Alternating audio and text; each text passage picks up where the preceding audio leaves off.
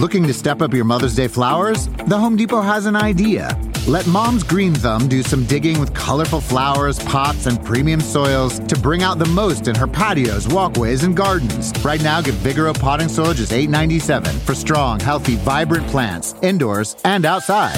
Shop our wide selection online and pick up your order in-store and give Mom the gift of a beautiful garden. Get Vigoro potting soil just $8.97 at the Home Depot. How doers get more done. See homedepot.com/delivery for details. Cheers to a great day and this ice-cold Corona. You know what would make this day even better? My grandma's carne asada. Or your grandma here with us, making carne asada. She does love a cold Corona. Throw in some dancing. Oh, we can watch the game. I'll drink to that. So a backyard concert with football, food, dancing, and Corona? And your grandma. Or we could keep it simple. Simple is good. Want a Corona? Thanks. Salud to the perfect day. Corona, la vida más fina. Get your Corona at ordercorona.com. Relax responsibly. Corona Extra Beer, imported by Crown Imports, Chicago, Illinois.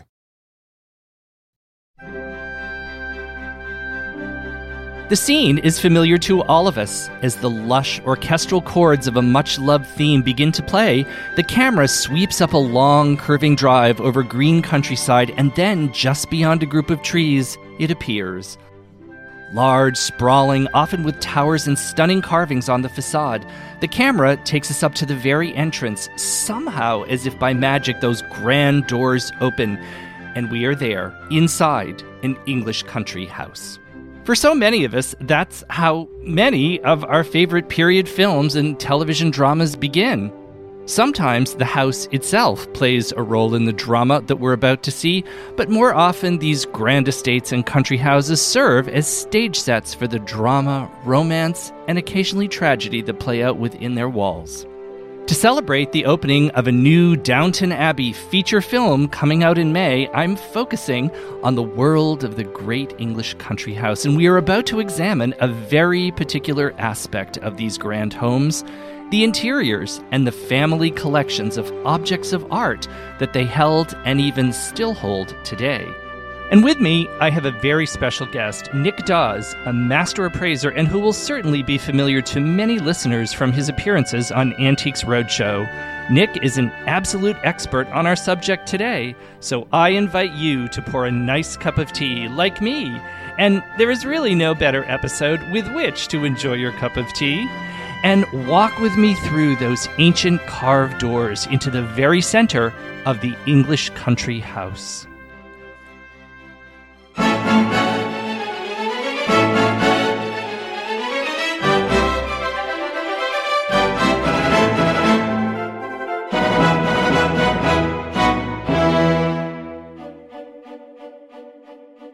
Hello, I'm Carl Raymond, the host of the Gilded Gentleman History Podcast.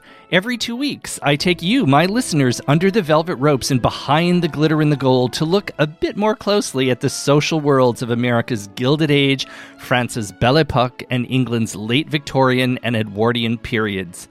This winter and spring, we've spent a great deal of time focusing on the Gilded Age of New York, but again, to celebrate the release of a new film taking us back into the worlds of the fictional Crawley family and into the halls of the fictional Downton Abbey, I'm virtually heading across the pond to spend a little time in England.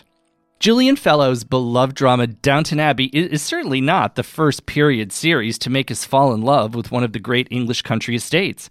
Great houses such as Chatsworth, home to the Dukes of Devonshire, appeared in the 2005 film adaptation of Pride and Prejudice, and it's even said that Chatsworth itself was Jane Austen's actual model as she created the fictional Pemberley. But for me, my image of Pemberley will probably always be Lime Park, a stately home in Cheshire, featured in the brilliant 1995 adaptation of Pride and Prejudice that starred Colin Firth and Jennifer Ely. But of all the great ancestral homes of Britain's aristocracy, no two have perhaps become as familiar to us as Castle Howard in Yorkshire, which has become the model in many of our minds for the great Brideshead, and of course the real-life model for Downton Abbey, Highclere Castle in Hampshire, about 45 miles west of London, and it does quite well playing its role as a fictional Great Yorkshire house. When you look at an English country house, it's often so easy to see the past. And by that, I mean the layers of the past. So many of these great homes were begun as fortified piles demolished and rebuilt, or simply added onto as changing architectural styles and construction simply overtook original foundations. Lime Park, for example, began in the 14th century and has elements of the Elizabethan as well as the Palladian and the Baroque in its construction. Castle Howard, with its slightly confusing name, was actually built on the site of a former fortified castle with the construction that we see today beginning at the very start of the 18th century. And Highclere, originally the site of a bishop's palace, transformed from a mansion house with origins dating to the 17th century before a major renovation and redesign in the early 19th century gave us the Jacobean Revival architectural style that we see today. A grand country house had to have a grand park, often landscaped by designers such as the great Capability Brown in Highclere's case, and they were dotted with follies, temples and pavilions created to evoke a sense of the long, distant past. The park, of course, is part of an even larger estate by which the house earned income and remained self-sufficient. The house and the park must always align in perfect balance to each other. Vita Sackville-West, the great Bloomsbury writer, in her 1941 monograph on the English country house says, irrespective of grandeur or modesty, it should agree with its landscape and suggest the life of its inhabitants, past or present, and never overwhelm its surroundings. And in each of these cases, like many more, the great country house was the seat of the same families in residence in one form or another for centuries.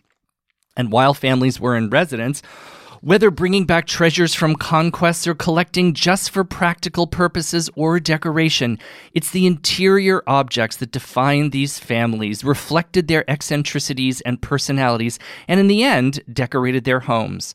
All of this is where we begin today, and some of what they had may surprise you.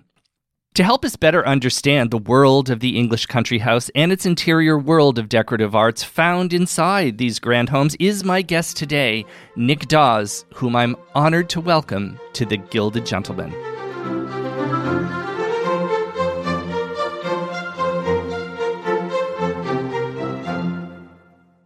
Reese's peanut butter cups are the greatest, but let me play devil's advocate here. Let's see. No, that's a good thing. That's definitely not a problem. Reese's, you did it. You stumped this charming devil. Whether you're a morning person or a bedtime procrastinator, everyone deserves a mattress that works for their style. And you'll find the best mattress for you at Ashley. The new Temper-Adapt collection at Ashley brings you one-of-a-kind body-conforming technology, making every sleep tailored to be your best. The collection also features cool-to-the-touch covers and motion absorption to help minimize sleep disruptions from partners, pets, or kids. Shop the all-new Temper-Adapt collection at Ashley, in-store or online at ashley.com. Ashley, for the love of home. Want to connect with a family member who doesn't speak your language? Then check out the language learning program Rosetta Stone on desktop or as an app. Rosetta Stone is designed to immerse you in the language you're learning through an intuitive process. Plus, the True Accent feature even gives you feedback on your pronunciation. And with a lifetime membership, you have access to all 25 offered languages. Get started today. Visit rosettastone.com/pod50 to get 50% off your lifetime membership now. That's rosettastone.com/pod50 for 50% off.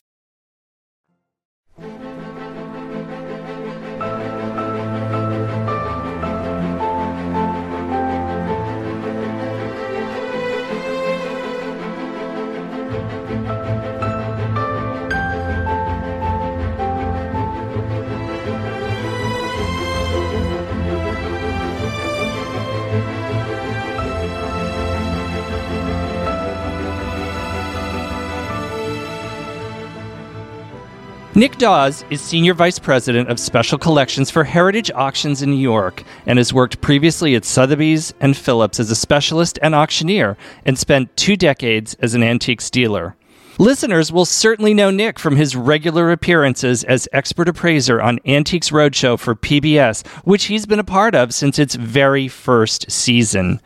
Nick is an accomplished author with 4 published books on decorative arts and is considered the country's leading expert on the work of René Lalique. Nick has been a faculty member at Parsons School of Design since 1985 and lectures widely and frequently. He is chairman of the board of the Salmagundi Club, one of the country's oldest arts clubs. Nick, it is a complete pleasure to have you join me today for The Gilded Gentleman. I don't think really there's much in the world or in the world of decorative arts that has escaped your eye or expertise. Thank you so much for joining me today. It's a great pleasure to be here with you, Carl. Carl and I are old friends, and what a pleasure and what a great place to be. So, Nick, you are the chairman of the board of the Salmagundi Club, and here we are at the Salmagundi Club. In fact, in the library, I've returned to this incredible space where I've recorded a couple of shows. Nick, what can you share with us about the club or about this particular space? I'm just going to say, if you're anywhere near here, come and visit. We are sitting in what must be the best preserved period reference library put together by our members in 1917, and we've tried to make it look as close as possible to what it did then. It's an extraordinary room, a fabulous place, a place of quietude and a place of learning, and I tell people it smells of knowledge in here. Oh, and it does. And the club was founded 150 years ago. It just had its anniversary last year, yes, 1871? That's correct. We are the oldest artist club in New York, founded 1871. We're in a building that was built before then. It was built in 1854, the oldest house on Fifth Avenue, here between 11th and 12th on Fifth Avenue. We bought this building. Salmagundians bought it in 1917, so we've been here over a century now. And I think we couldn't be in a more appropriate place, which feels and looks of the past, to be able to dive in a little bit to our subject of English country houses today. Does that sound right, Nick? It really does. I mean, we are in something of a legacy of the Gilded Age here. There are very few buildings of this period left in New York City, certainly not looking like they did at the time. So I agree, it's very appropriate. One of the things that I've always loved about the club and of being here is you can smell the past and see the past and really feel it here too. So how appropriate. So Nick, let's just dive in here. Before we get specific at looking at the insides of the Grand English Country House, I think it's really important to get into perspective just how these incredibly grand worlds came to be. And it's really a story, you and I've chatted about this, it's really a story of town and country, right? I mean, when you look at an estate like the fictional Downton or even the real Highclere, can you really lead us through how all that happened? Well, it's a very long story, really. I mean, if you take a place like Highclere or Downton Abbey, as we see it on TV, it's a story that goes back 1,000 years and sometimes more in the case of some of the English country houses. The families, that inhabit these places are ancient British nobility, many of them going back that far. And they achieved their status in society through all sorts of ways, including battle. These are the knights of old who have grown up. It is very much a town and country story, but it was all country until what you might say the Industrial Revolution changed things, certainly by the end of the 18th century. But up until then, your wealth in Britain and beyond was largely measured by your land ownership. You owned vast tracts of land, with the country house being the center of it all. And effectively, owing to feudalism, you kind of owned the people who lived on it. So they brought you all the treasures of the English countryside. You would live richly off the meat and cheese and the fruit and the vegetables and everything that the estate could produce. By the middle and certainly by the end of the 18th century, maritime trading had become the essence of wealth throughout much of Northern Europe, particularly for the English. And by that time, you needed an extra wing to your house, not a physical wing, but you needed something in London. You needed a townhouse. You needed to be able to go to London and converse with your financiers and your bankers and all of the contacts you would have established, you had to have established in business.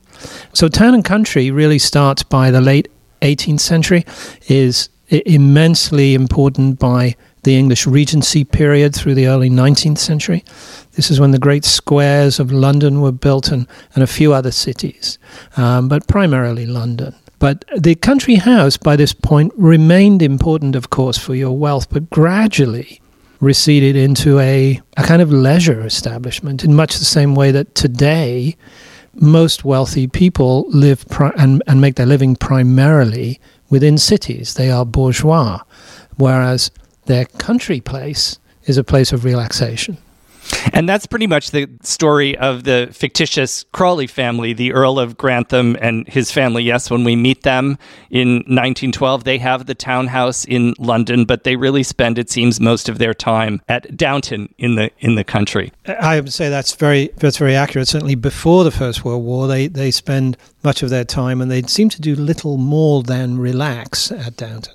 So let's go through those doors, and as the camera angle often follows a character going through the doors into the Great Hall. So when we look at the world of Downton Abbey or the real Highclere, how would a fictional family such as the Crawleys, have amassed that collection that we see from room to room?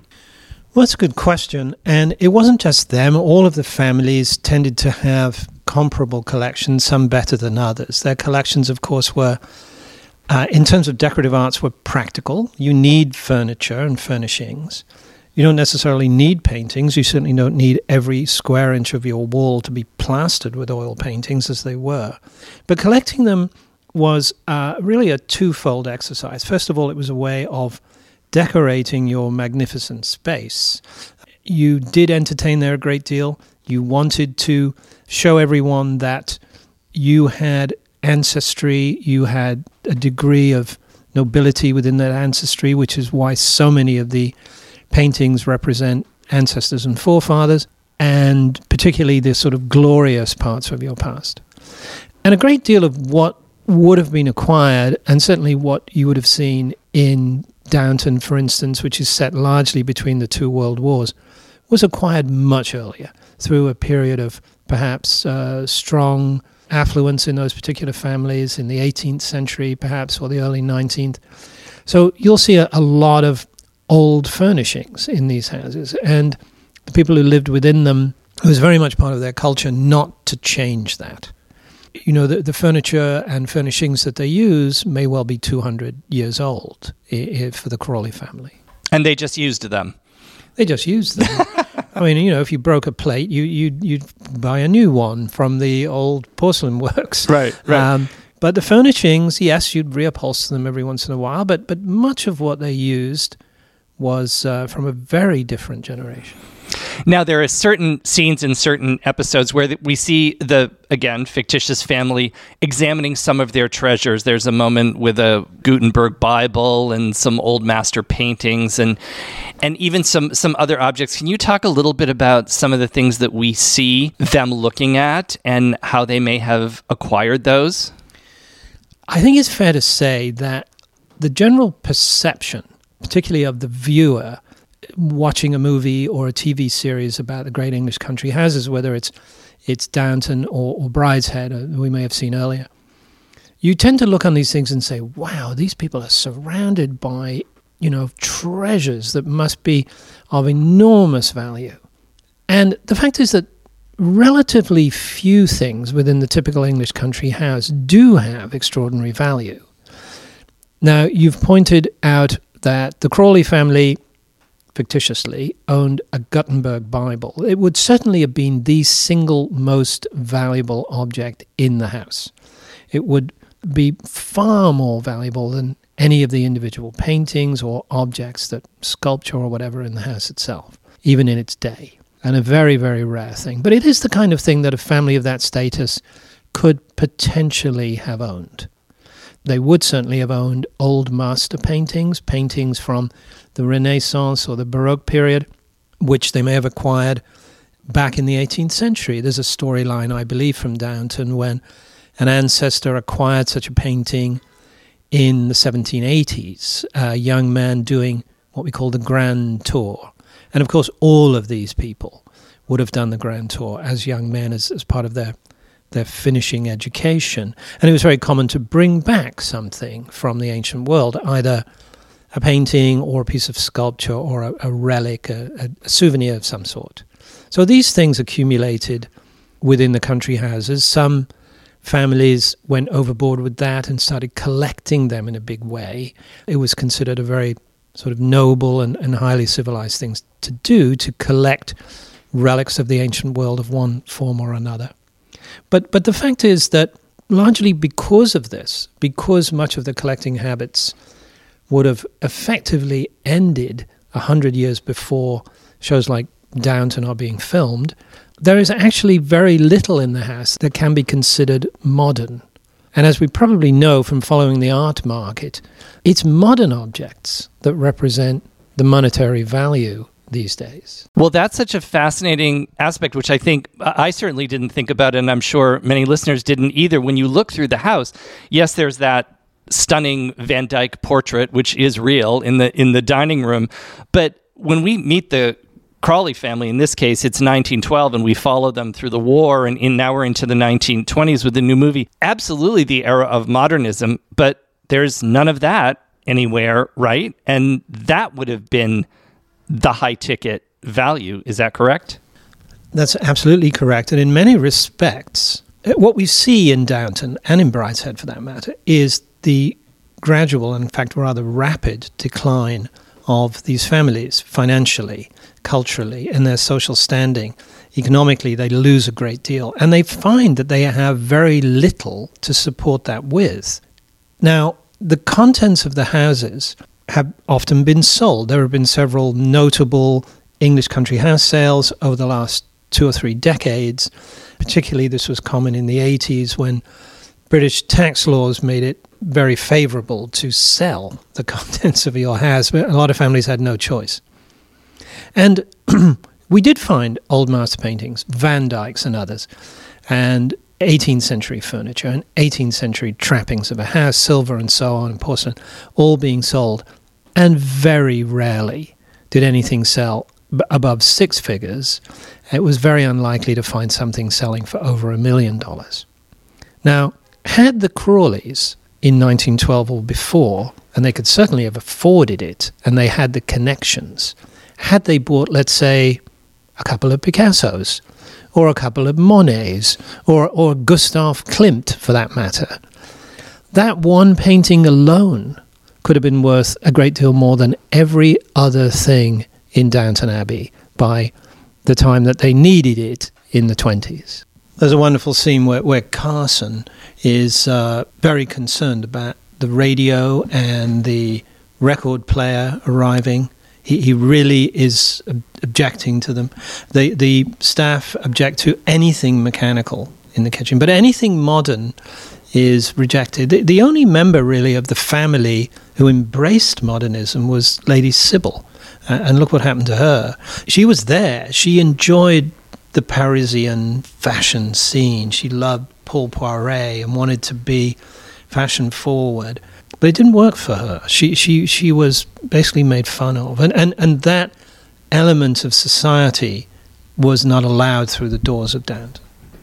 Before the success of Downton Abbey, Highclere Castle and really the Carnarvon family were famous for another aspect, and it was the 5th Earl, George Herbert, who was a famous amateur Egyptologist and most famously funded the discovery of the tomb of Tutankhamun in 1922. Nick, can you share a little bit about that collection as he acquired it, and really the role of ancient artifacts in the ancient world in this whole notion of collecting? Yeah, that's a fascinating story. The real Downton Highclere is home to one of the finest collections of ancient Egyptian artifacts in Europe, specifically Howard Carter, who he patronized. Carter was the archaeologist who discovered the tomb of Tutankhamun in 1922. And it was like discovering a lost world, you know. Ancient Egypt in general had been largely unexcavated until Napoleon and his Grand Army went there around 1800. And it wasn't until the later 19th century that ancient Egypt was really fully understood and distributed in terms of photographs and so on. But a great deal of it was still left unexplored and undiscovered. In fact, a great deal of it probably is still undiscovered. But the greatest discovery of all time was Tutankhamun's tomb in the Valley of the Kings in 1922.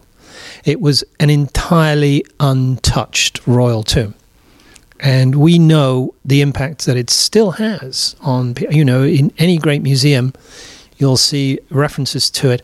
But in the early 20s, Egyptomania just swept Europe and everyone got caught up in it. And you see it influencing the contemporary Art Deco taste in all sorts of ways. As I said earlier, it was considered a kind of noble and respectable thing to do to collect artifacts from the ancient world. Mostly the nobility looked to ancient Greece or perhaps ancient Rome, but Greece was the culture of choice. Egypt was a little bit off topic, a little bit odd, but the fifth Earl fell in love with it, sponsored Carter, and he was able, through that sponsorship, to bring back enormous quantities of ancient Egyptian artifacts, which are still, many of them, on view at Highclere Castle. It's a remarkable thing and a great legacy of the English nobility and their collecting habits. Now, Nick, you have had some really truly unique experience to spend some time actually with members of the cast and the creative team of Downton Abbey. I just have to ask, based on that time and those conversations, is there anything you can share with listeners that you heard or learned or what it was like? I have been lucky, and on a couple of occasions I've met members of the cast and people responsible for production and so on, and I feel as if I've got a better insight to it through that. Yeah, there's lots of stories. One of my favorite stories, I became friends with the actor who plays Mr. Molesley, and we were talking about the sort of logistics of production, because what you may not know is some of the show is taped at Downton Abbey, if you like, at Highclere. And some of it is taped, most of the downstairs sort of servant scenes, in a studio in London. So he told me that part of the problem with logistics, and he put it very well, he said, you walk out of the kitchen carrying a tray of hot food, and then you walk into the dining room with the kitchen 2 weeks later and 200 miles away. So, is the food still hot? I don't know. I can't imagine the logistics of taping at an English country house. And gradually, I think more and more of the show became taped at in studio. Well, because when I'm assuming, create a set, you can map it out logistically to make sure your actors have space to move, whereas when you're dealing with an actual country house, space can be a little bit of a challenge, I would imagine. Well, yeah, although I've always said that the most important cast member of the show, and for that matter, the most important cast member of Brideshead Revisited, is the house. And the house appears everywhere. It's there at the beginning and the end. And just that view, those spectacular views of the exterior, James Barry's magnificent piece of architecture from the early Victorian years, that says it all. They've got you at that. So I want to leave Downton Abbey for just a moment, the fictional Downton, and actually go up north to Yorkshire. And of course, Downton is supposed to be set in Yorkshire, and it is not. But we're really going to Yorkshire, to one of my very favorite country houses. I'm sure it will be true of many listeners as well, and that is Castle Howard. It's a stunning country house that's appeared in a number of films and television shows, and I think it is pretty much everyone's idea of Brideshead, at least at this point. Nick, can you share any insight or any perspective on Castle Howard with us? Yes, indeed. Thank you, Carl. Brideshead, of course, was a favorite of mine, and for many people of a certain generation, it was their first introduction to life and culture of an English country house and an English noble family. There was a great deal there, of course. Brideshead is from a Evelyn Waugh novel and beautifully dramatized on television and film. And it's one of my favorite places. I was there actually not long ago. And I've been visiting English country houses for a long time. I grew up in England, and in those days when I was a boy, you would go occasionally to an English country house, a local one typically for a Sunday afternoon. They were open on certain occasions. But the experience was very, very different than it is today. You almost felt like an intruder I mean, you were effectively an unwelcome guest. It was an obligation, a kind of noblesse oblige from many of the families to invite members of the public in. But there was very little in the way of guided tours. You had very little opportunity to learn. If you knew about the stuff, you could go and look at it and benefit from that. But you had limited opportunity. Today it's very different. The majority of English country houses that are open to the public offer a wide-ranging experience and an extraordinary opportunity to learn about the architecture, the culture, the history, the decorative arts within them, and the paintings and everything else. And Castle Howard is superb among all of them. But what I especially love about it, apart from the interiors, which are extremely well preserved and include some landmark pieces of English furniture and objects, what I love about Castle Howard is that it is a living place. In many respects, much of what it did, how it operated in the 18th century, let's say, has been revived. You know, if you want to eat well in Yorkshire, you go to the shop at Castle Howard. Yes, you can buy the traditional sort of souvenirs you get from an English country house visit, but almost everything they sell is homegrown local stuff, the kind of stuff that the family would have enjoyed from the local people for centuries. Fantastic cheeses and meats and homemade jams and anything you could wish for in terms of the best English food and drink. It's all there. And why not? That's the way it should be. These places were designed to be agricultural establishments at one level. The immediate surrounding areas where you kind of hunt and picnic and hang out and enjoy the view. But the agriculture of Castle Howard is its outstanding element today, I think. I believe, if I'm not mistaken, it's similar at Chatsworth, too. I believe there's a shop where you can buy meat and local produce as well. Chatsworth is, I would say, even better. Chatsworth is probably the most outstanding. We have our list now of them all. Yes. Go there, too. Nick, do you have a favorite country house? And this could be something that's famous or not famous, or is there one of the houses that just holds a special place for you? It depends what you call a country house. We think of Chatsworth. We think of the ones that we're mentioning today. These magnificent places. Blenheim Palace is a great one too. But in my heart, my favourite English country house, and it's a stretch to call it that, but we really can, is a place called Boscobel House in Shropshire. I grew up very near there, and Boscobel House, it's an earlier house. It's Elizabethan and period, but just an extraordinary place. It's full of English history, full of 17th century English history, and all of the trappings that go with it. It's the house of, there's a society here called the Royal Oak Society, which you know well. The Royal Oak itself is at Boscobel House. And I'll leave you to find out more of that story. Well, I think we'll put all of that on our list. So as we wind down here, I want to ask you one final question here. You are one of the most well-known appraisers on Antiques Roadshow, a television program that we all so love. And I noted that in the introduction, and you've been on the show since its beginning, so you've really seen so much. You had mentioned at one point that, I guess starting in the 80s, that objects from English country houses could be sold and could end up here.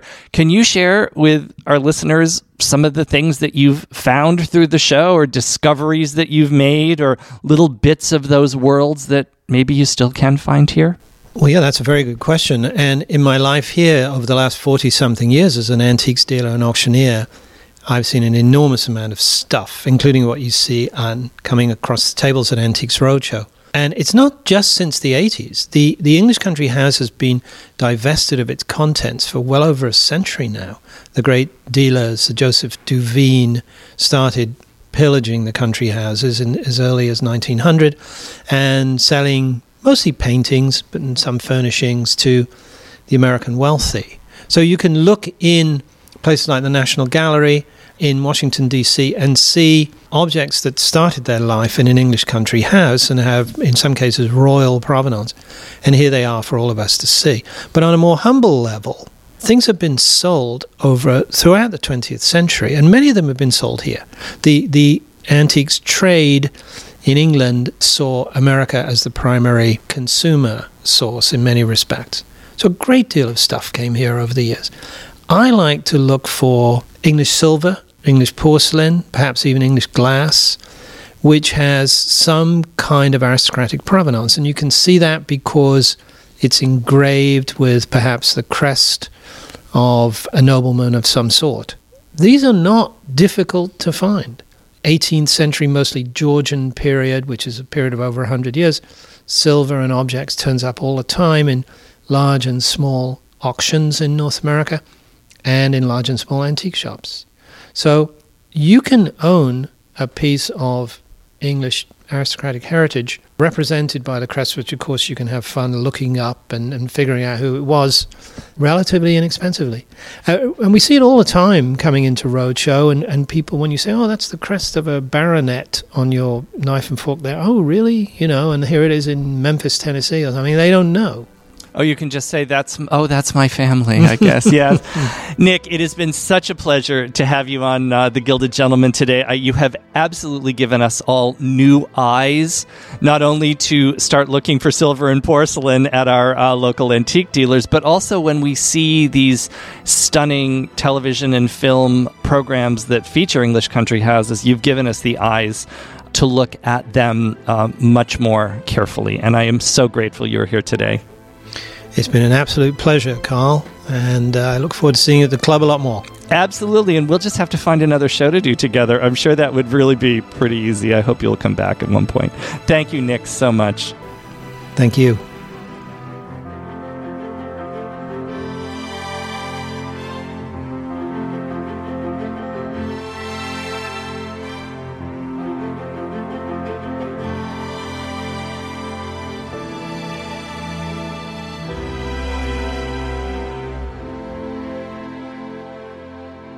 And thank you to my listeners. If you've enjoyed this episode and any others, please leave your calling card by writing a review and spreading the word about the show. And I invite you to join the show as a patron on patreon.com/thegildedgentleman. Your support truly allows me to continue to produce the show, and you'll have access to bonus content available only for patrons. The Gilded Gentleman is produced by Bowery Boys Media. Join me in 2 weeks for another look beneath the glitter and the gold. I'll see you soon. And after all, what's life without a little glint of gold?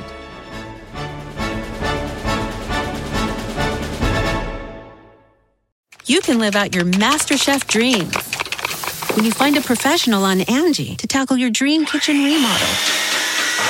Connect with skilled professionals to get all your home projects done well. Visit Angie.com. You can do this when you Angie that.